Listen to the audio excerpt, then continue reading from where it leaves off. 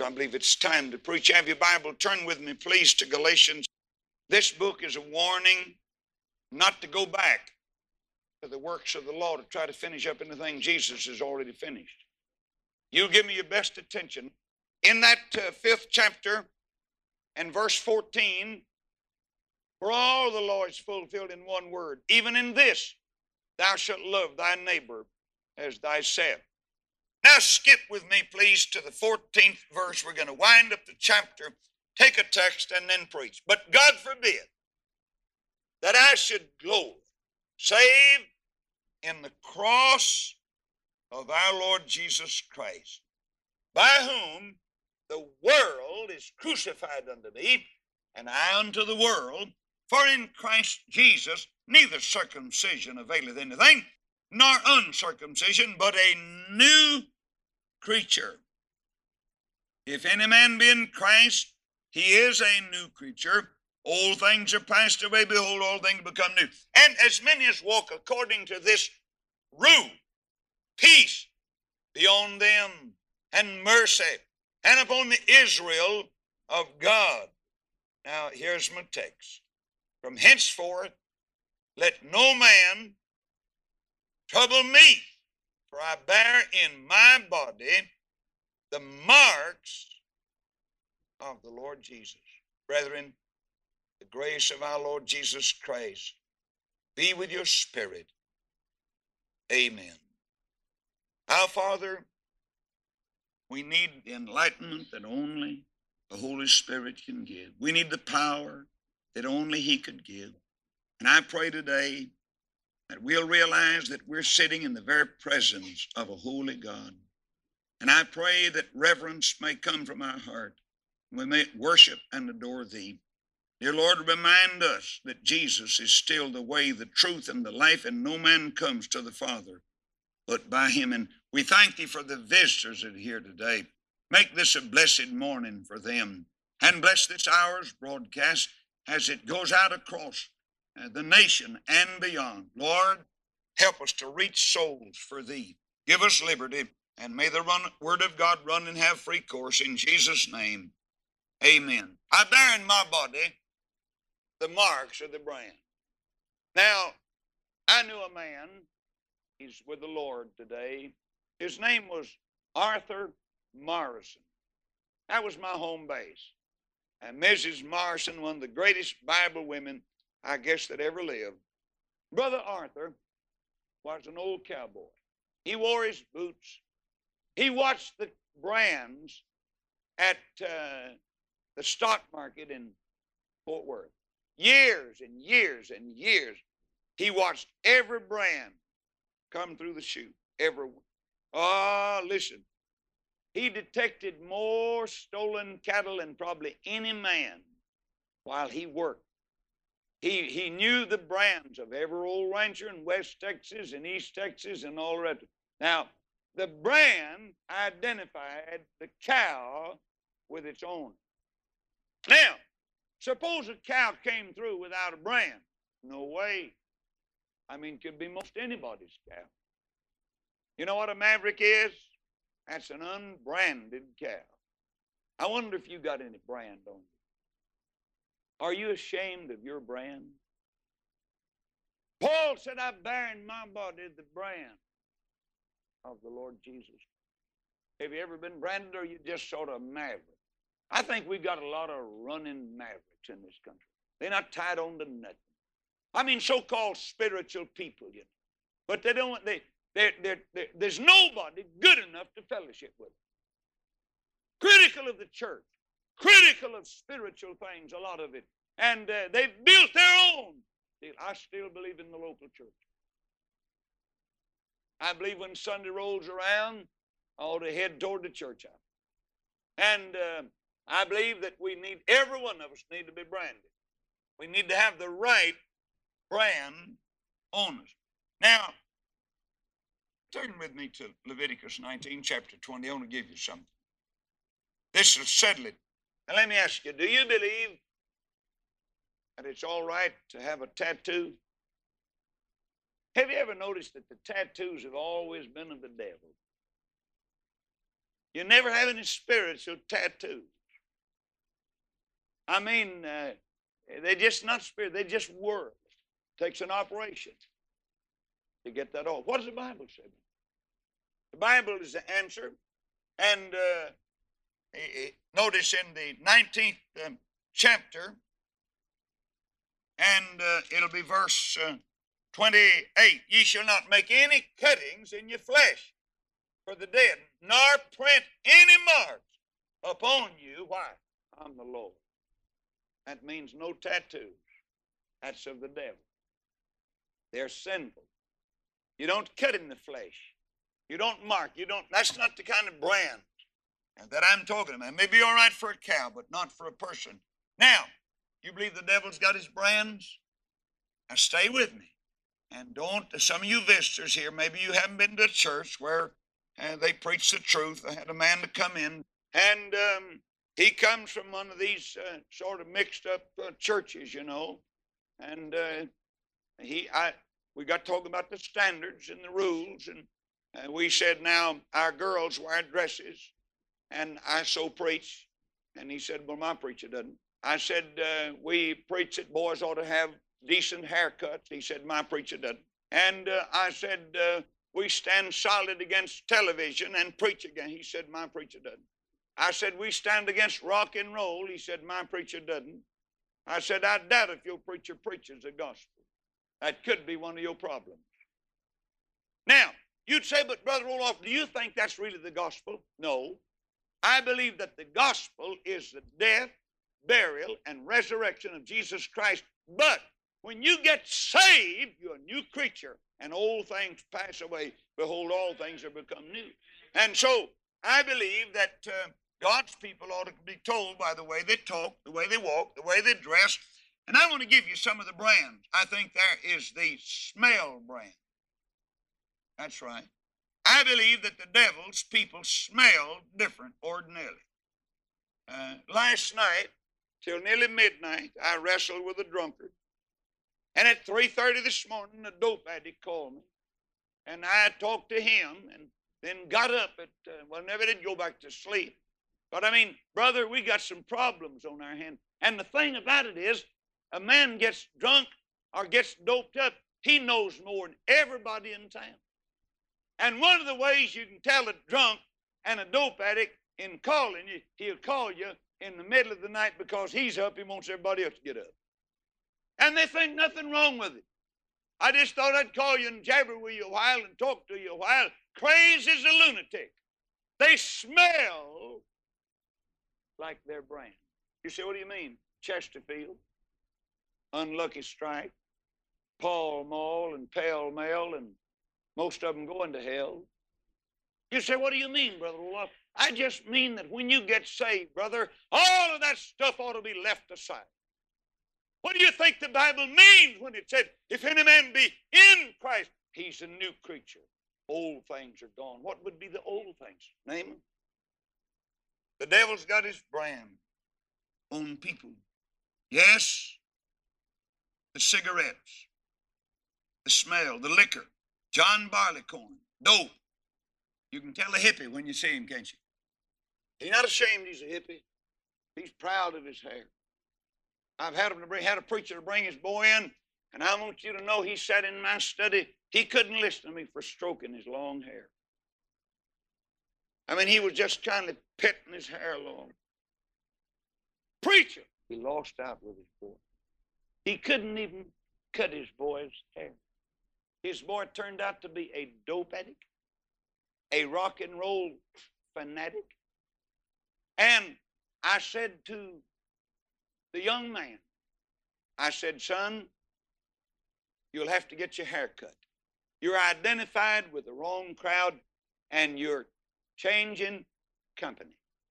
He stroked his hair a few more times and said, I'll never do it. He said, it took me 10 years to grow this. I said, it won't take us 10 minutes to ungrow it. And he said, I'll never do it. I said, all right, Dad, you heard him. I'll let you sleep on that mop top one more night. And you know what? That boy Walked in the next morning. Daddy must have prayed most of the night over his mistakes and his lack of control of a hoodlum. That boy walked into my study and said, Brother Olaf, I'm ready for the bar. I said, son, I'm glad. Listen, he made one of the finest boys. I never will forget the 25-year-old man that walked in my study when I had my studio down on Park Avenue, and he walked in the studio, and he had long hair, and it was pretty well kept, even though the average man doesn't know beans about taking care of long hair. Not supposed to know anything about it. And so he came in and he said, I'm here for help. I'm about to go to penitentiary. I'm in a lot of trouble, and very smart, educated in many ways. And I said, all right, we'll have our barber to come. And he said, not to cut my hair, he won't. I said, all right, son, you're 25 years old. You've never gotten off the ground. Think of it, wasted 25 years. You've never amounted to one thing. Now then, you're saying you're going to let your hair send you right on to the pen because you're going back up past Colorado, up in those northwestern states, and you're going to be up there and you're going right to the pen when you go back, and they know, you know that. He said, yes, sir. I said, think it over. Thought it over about 15 minutes. He walked back up the stairs, said, Brother Olaf, it's foolish for me to cling to something that doesn't amount to that much, and I want to get it cut. I got a letter from him a good many months ago. He's back home. He's teaching 3 Bible classes a week. God wonderfully blessed him, and they will forget the good times we had together. The devil's got his brands. You see, one of the things we have to do with the boys and the girls, we got to get the devil's brands off of them before we can put the new brands on them. Yes? There's a language brand. You know, I can tell where you're going by the way you talk. Your language. Oh, your language. What if I walk down the street and I begin to spit out some big wild oaths? I begin to curse and profane the name of the Lord, and I begin to call people ugly and filthy and ungodly names, and immediately you'd brand me, wouldn't you? I'd brand myself. You'd say he may be a preacher, but he's not a Christian. Dear friend, the Bible says that good and bad water ought to not come from the same source. I believe there's the face mark. I believe there's a countenance mark. I like the verse said, the Lord bless thee and keep thee. The Lord make his face shine upon thee. The Lord lift up his countenance upon thee and give thee peace. I believe that our countenance, our expression. I was in the bank last week, and they're so nice, and I told them what was going on, and I told them that I think everything's going to be all right, and she looked at me and she said, Brother Olaf, you seem so exuberant and happy this morning, the way you ought to be. I could have come in and said, well, I guess we've flubbed the dub. I've done it again. I don't know whether the Lord is going to meet our need. That's a bunch of Tommy rot. Listen, where's your faith? Because God, believe him. Stand on his promises and watch him fulfill them. Now then, I want to talk to you about the right kind of brands. Can't you tell them when they walk down the street? You walk in the bank, you look at the people. You see the word looks. Listen, you go in the courthouse, and it's the saddest place I know in the land's a courthouse. You find a husband sitting over there and a wife sitting over here. They're mad at the world and especially each other. Maybe 40 years they've lived together, and they've asked the divorce court to separate them legally. Grown children are there. Grandchildren sometimes sit in the court, weeping, crying. Brother, the devil's got his brands on his kids. He got all his branded. You can tell the devil's crowd when you see them, the way they dress, the way they smell, the way they walk, the way they talk, where they go, what they do, and the way they, you can tell them. Now then, can you tell a Christian? I mean, is there any difference at all? I'm going to come to Mary Madeline O'Hare tonight in her last episode. And the thing that's wrong with that dear disillusioned, blind, unbelieving atheist is she doesn't know the difference between Christianity and religion. And the thing that's astounding is I agree with her on a lot of things. Our main disagreement is she doesn't believe in Jesus Christ, therefore she's lost as a gosling. That makes her wicked. Her mouth spits out ugliness and profanity. And in that article, she asked God to damn all the churches. And a lot of them are already damned. But that's none of her business. God will never damn our church as long as it's true to Jesus. No matter if an atheist does ask him to. A woman like that has no right to even mention God's name. She doesn't know him. Listen, you know, I've been to Georgia. Brother Johnny brought me a big 2 or 3 sacks of Georgia peaches. And even though I'm from Texas, I'll have to admit that Brother Cameron and everybody else at Georgia grows peaches. I mean, you can smell them, you can taste them, and it's hard to eat them in secret. Not much weight. Juice will run down your chin. The smell will cut across the room. Now, suppose Madeline Murray O'Hare came up to me and I was in a big smile and a great big peach was in my mouth and the juice had just squirted and spurted and it had run down both sides of my chin and I'd conquered as much as I could and sent it down another direction. And she said, I don't believe in peaches. Listen, do you think I'd throw that peach down? I might hit her with a seed. But listen, she said, I'm against peaches. I don't even believe in them. I don't think they even exist. I just keep them. That's right. I'd enjoy that peach. And she said, I don't think it tastes good. I think they're horrible. You know what I do? I'd say, Madeline Murray O'Hare, I want to ask you one question. And I'd hold out that big, red, beautiful peach that the Lord had kissed on both cheeks with his sunshine. No, listen, the juice is just kind of almost bubbling. I said, have you ever tasted a peach? She said, no, I've never tasted a peach. I said, you have no right to judge a peach either. Now then, did you get it? I said, have you ever known Jesus? Have you ever met him? Have you ever tasted that the Lord is gracious? And she says, no. I said, keep your big mouth shut then. I have. I've been eating these peaches for over 50 years.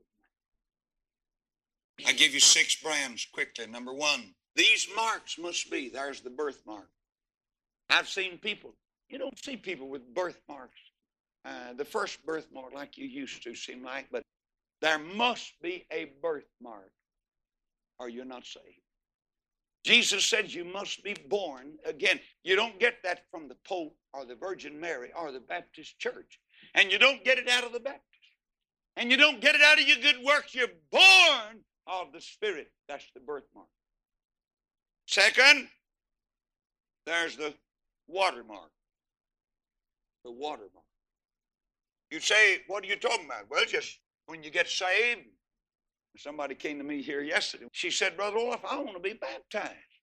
I said, next time we baptize, we'll surely be glad to back the watermark. You say, what does it do to you? Proves you're obedient to Christ. Symbolizes 3 things: death to sin, death to the old life, burial of the old life, resurrection to walk in newness of life. That's what it shows. It's only a symbol, an outward symbol of an inward transaction, and so there ought to be the watermark. Third, it ought to be the bookmark. That's the Bible. If you let me see what you do with your Bible, I can tell you what kind of Christian you are. You young boys sitting right out here, you boys, you girls, and you older people, gray tops and baldies and all the rest of us, if you do not love the Word of God, there's something wrong with your brand of Christianity. Oh, listen. What about the bookmark? What about this old book right here? How long does it take you to wear out a Bible? And you never wear out the truth, you wear out the paper.